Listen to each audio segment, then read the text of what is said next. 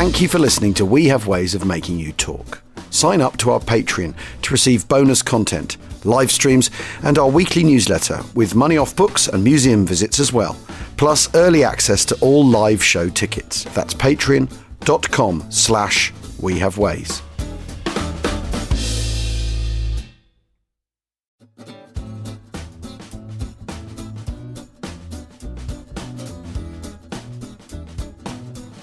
Achtung, Achtung, welcome to We Have Ways of Making You Talk. Another one of our specials where, well, I suppose we call this the horse's mouth edition, where we get to speak directly to someone with experience of flying mosquitoes during the Second World War. And it's such a pleasure to be talking to Colin Bell. Hello, Colin. Hello, how are you? Very well, thank you, yes. And you and James know one another. You met before, haven't you? Oh, I know James quite well. We go down in the running horse and sink a pie and a pint together. Yeah. Oh, in the old days when we were able to do that. Yeah. No, when the club is open. When the club is back open, we're going to go back because Colin has recently turned 99. No, I'm 99 and a half now, James. Well, 99 and a half. So next year is a big one. I mean, I've got to say, Colin, you look absolutely amazing for your age. Well, yes. It's a matter of luck, James. It's a matter of luck, you know. And when you've got to go, you've got to go. But I want to postpone it as long as possible.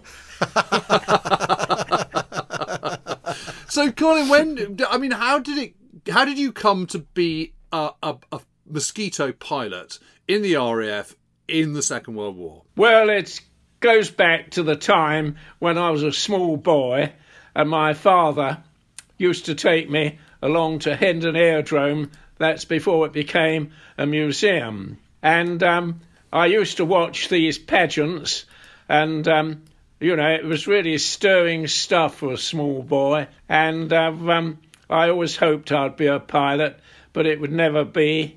But, of course, it happened. And I was shipped out to America to be trained by the United States Army Air Corps. And when I got my wings and commission, they decided, very unwisely, to retain me as an instructor for their own cadets. So I was, in effect, I was out there for another couple of years before I came back to this country. And then I was training to be a night fighter pilot, and I couldn't get a posting. And a chap called Mahadi came along, who was the recruiting officer for Air Vice Marshal Bennett. And he said to me, along with about 50 others, "How would you like to join the Light Night Striking Force in the Pathfinder group?" And I said, "That's for me." So I transferred out of night fighters into Bomber Command, which I suppose at the time was rather an unwise thing to do. But it turned out very well, because I went on to Mosquitoes and I found myself sort of flying over the angry skies of Germany. But it was all worthwhile. How's that? Yeah.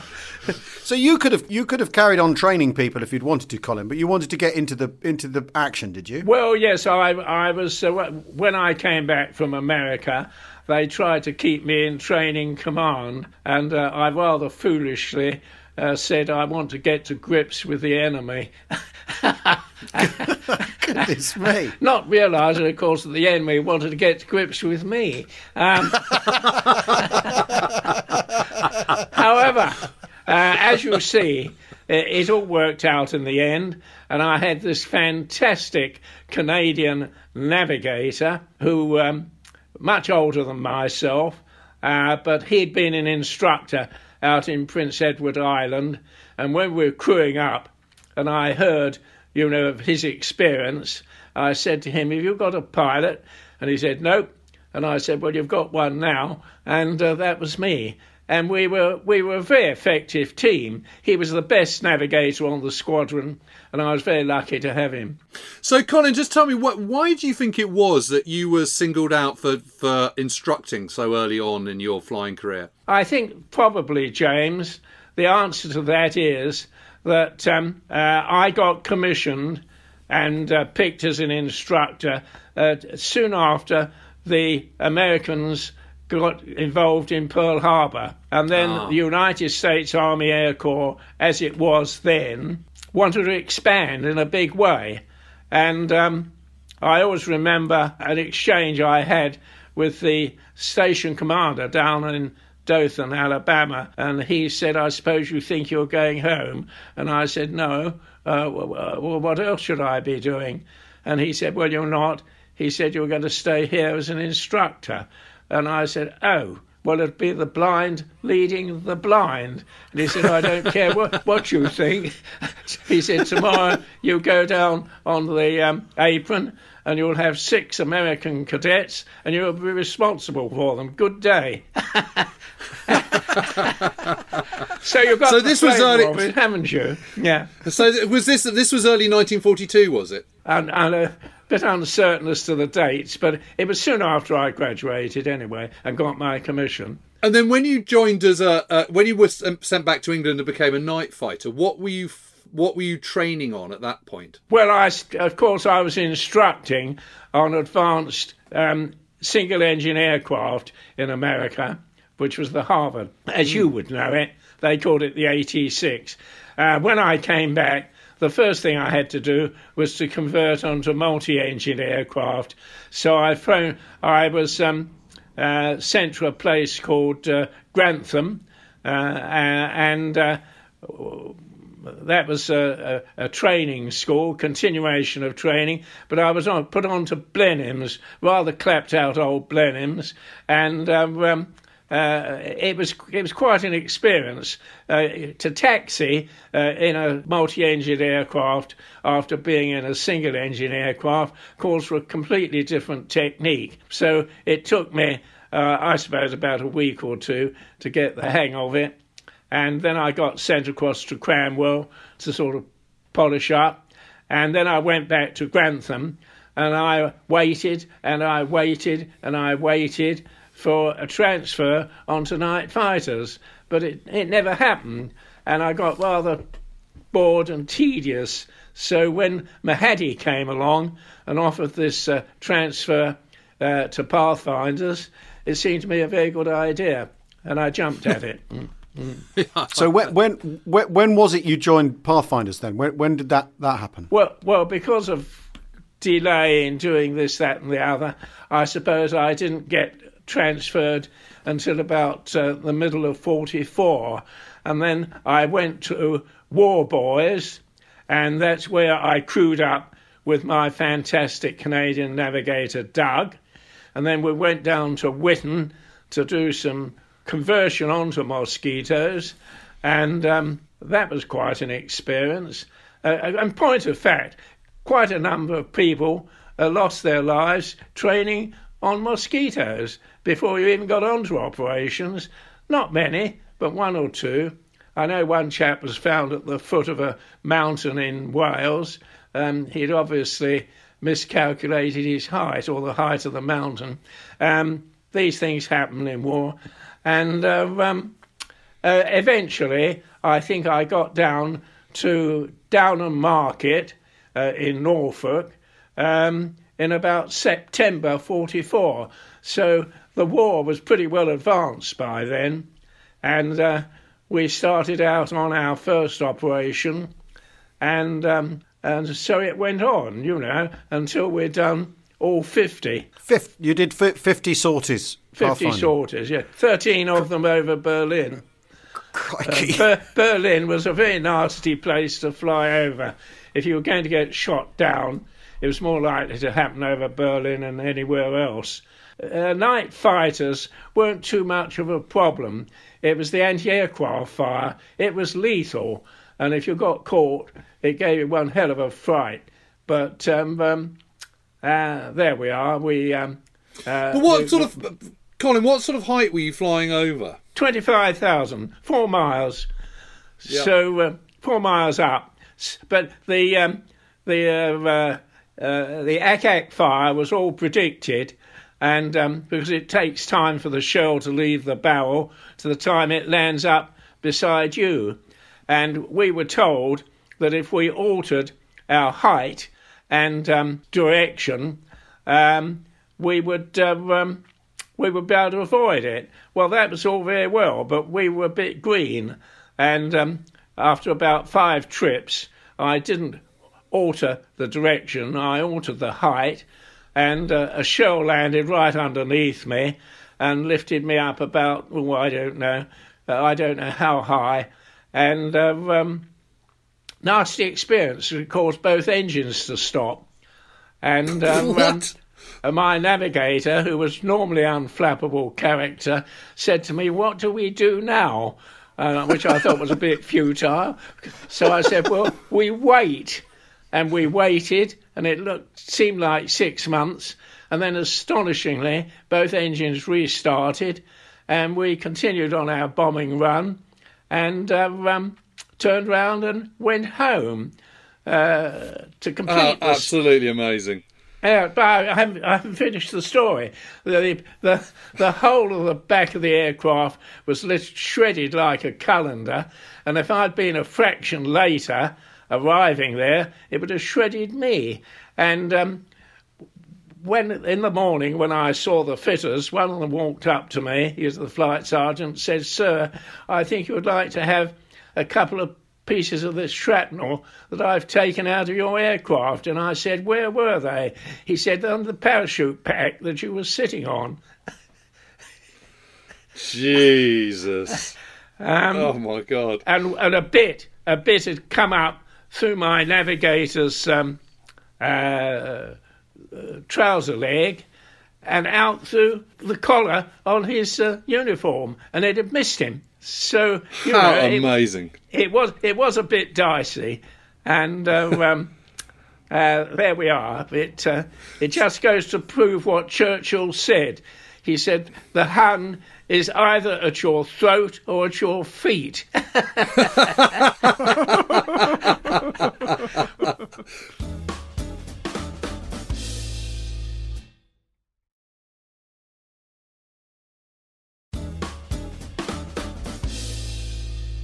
When you're flying over Berlin, Colin, I mean, what can you see down? Can you see lots of flashes of ACAT guns going and bombs bursting, and I mean, yes. searchlights?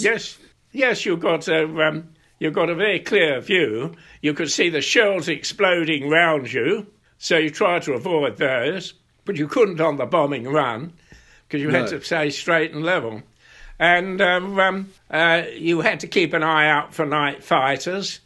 They weren't too much of a problem, excepting jet fighters.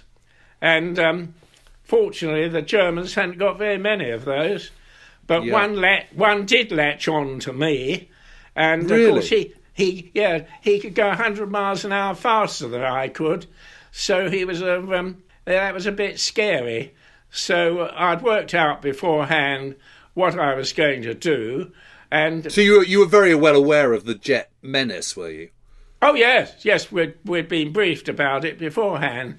And we had this radar device on the back of my aircraft, and if a fighter came up behind you, it put a white light on your dashboard. And when this white light came up, I just dropped the aircraft down 10,000 feet, and he lost me. So, of course, he had to go back to his ground controller and say, "Well, where's the Englander?" And they said, "Oh, he's up there." And as soon as, within a matter of a couple of minutes or so, my white light came on again. And I had to do this cat and mouse exercise until finally I decided I'd take him down over the streets of Berlin, or nearly. No. No, the reason being that jet fighters use up an enormous amount of fuel down low. I knew that if I skedaddled around down low, sooner or later he'd have to go home, because he only had 45 minutes from the time that he took off to the time that he got back. And after a little while, he gave up and left me alone. But it was a very It was a very disturbing experience. Yeah. Yeah, I mean, your heart must be absolutely pounding. You must be just thinking the next second could be my last, presumably. Well, if he once got a visual on you, you were dead, because his firepower was so enormous that he'd have wiped you straight out. I had a chat with old Winkle Brown, you know. Oh, yes. Yes, and he said, "You're damn lucky to be alive." So I said, well, you know, half of your life is luck, and the other depends. The other half depends on yourself. But what was it like flying the Mosquito then? What did you think of it as an aircraft? Because whenever I see one, I just think what a thing of wonder. It was a fantastic aircraft. I can't speak highly enough. It was the very best aircraft in World War II. And, of course, the loss rate on a Mosquito was very, very small compared to the heavies. And we could go to Berlin and back in half the time that it took a B-17 Flying Fortress, and we could carry as much bomb load as they could. So, certainly theoretically, we could go there and back in half the time that it took the Flying Fortress, and in short, deliver twice as many bombs. That's a thought, isn't it? Yes. So, Colin, were you marking the target then on these Pathfinder runs? What was your role? No, we were engaged in backing up the main force and also acting as spoof decoys. We used to go across to another city and shovel out window to give the impression that this is where the main attack was coming. And then the night fighters would be vectored onto us. They'd come belting after us, and by the time they realised they'd been spoofed, they had to go back home to refuel. So that kept them away for some time from the main force, which would be going to the real target. And they would be the heavies. Yeah. So you'd be over Dusseldorf while the main force was going in at Bremen or something. You know, that you'd be offering a distraction then. We were distracting, yeah. And occasionally I would mark a target, but it wouldn't be the real target, just to give the impression we were sort of kosher. We were going. This was the real thing. And then another thing you would do is what was known as a siren tour. You'd go round to about 4 or 5 big cities. They would all the workers would have to go rushing down into their shelters. So that was another thing. Wow, that's interesting. It was a worthwhile job. And I remember you telling me, Colin, that sometimes you used to have a nap on the way back, and I remember nearly falling off my chair. Absolutely true. Absolutely true. I was so confident that no fighter could catch up with us, other than a jet fighter. Once I cleared the target and trimmed the aircraft up to go back, I used to say to my navigator, Doug, wake me up when we get to Downham Market, and then I'll land the aircraft. And he then claimed that he was able to fly the plane as well as I could. Well, on one occasion, I had an oxygen failure at 25,000 feet, fell unconscious, and then Doug had a chance to prove his mettle. Well, of course, he couldn't. I woke up at 10,000 feet with Doug panicking around with an emergency oxygen bottle trying to revive me, which was probably a good thing he did. Now, Colin, you're telling us a lot about situations that are quite clearly pretty stressful. How did you, this is a modern question. How on earth did you cope? What did you do to deal with this pressure that you're under, this nervous pressure? I mean, if your parachute's being shredded by shrapnel and your oxygen's failing, what do you do when you get home to process what you're going through? Do you go to the pub? What is it that you do? Well, as soon as I got home, I was given a mug of tea by a very attractive waif, and just to help things out, she used to also carry with her a ginger beer jar, which was full of rum. And she used to top up my tea with the rum. So that was a good start, wasn't it? And then I used to go up into the mess and eat my eggs and bacon. And then I used to go home to sleep. Because I had my wife living up there with me, all against all the regulations. And I used to live off station with her. So, by and large, and of course I hadn't got very much imagination, so by and large, it was I didn't find it particularly stressful. And you were never tempted to take Pervitin to keep you going, so that you didn't have to have a nap on the way home? Oh Lord, no! Dreadful stuff. If you took Benzedrine, and the salty was cancelled, you couldn't get to sleep. My objective was to get as much sleep in as I could, and that's why I used to sleep going home. On one occasion, I was fast asleep going home, and well, it wasn't true. I used to catnap really, and there was a bloody great bang, and a shell landed just on my starboard wing. We were halfway home, still over Germany, and Doug said, "What the hell was that?" And I said, "Well, it was a shell, wasn't it?" And he said, we don't want that sort of thing to happen again. So when we got home, I had a chat with the intelligence officer, and he said, I know what happened to you. You flew over a German anti-aircraft training school. He said they were staffed mainly by women, and he said they only allowed one shell a night. And they saw you coming along nice and steady at 25,000 feet, and they were sort of polishing the barrels and everything else, and they let fly, and they damn nearly got you, didn't they? And I said, yes, they did.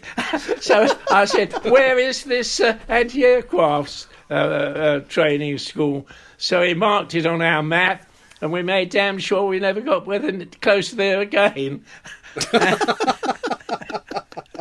Yeah.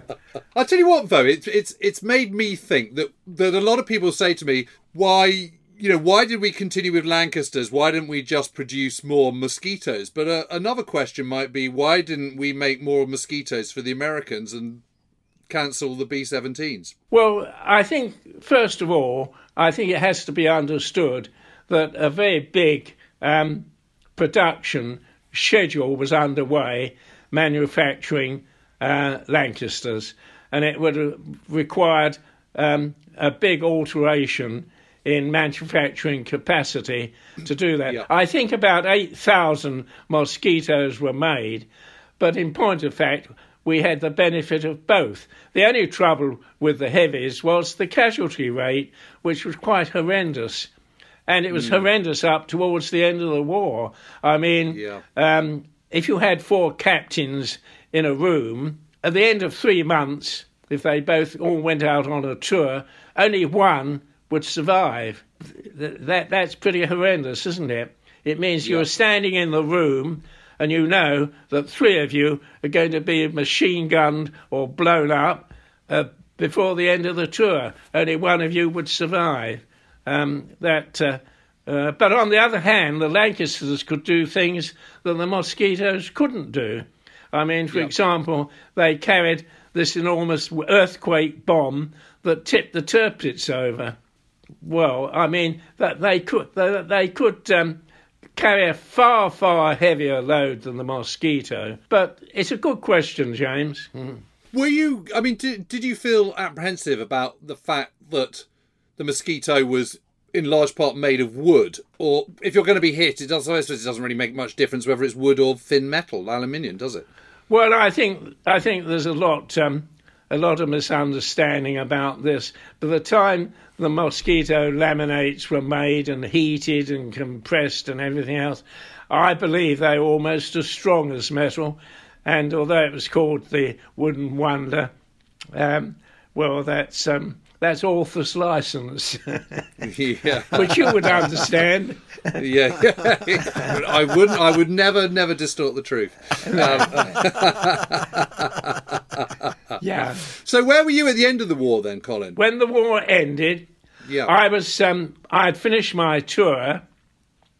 Doug had gone back to Canada to study forestry, and he incidentally ended up, I believe, as the president of the Forestry Commission. So you can see what an able man he was.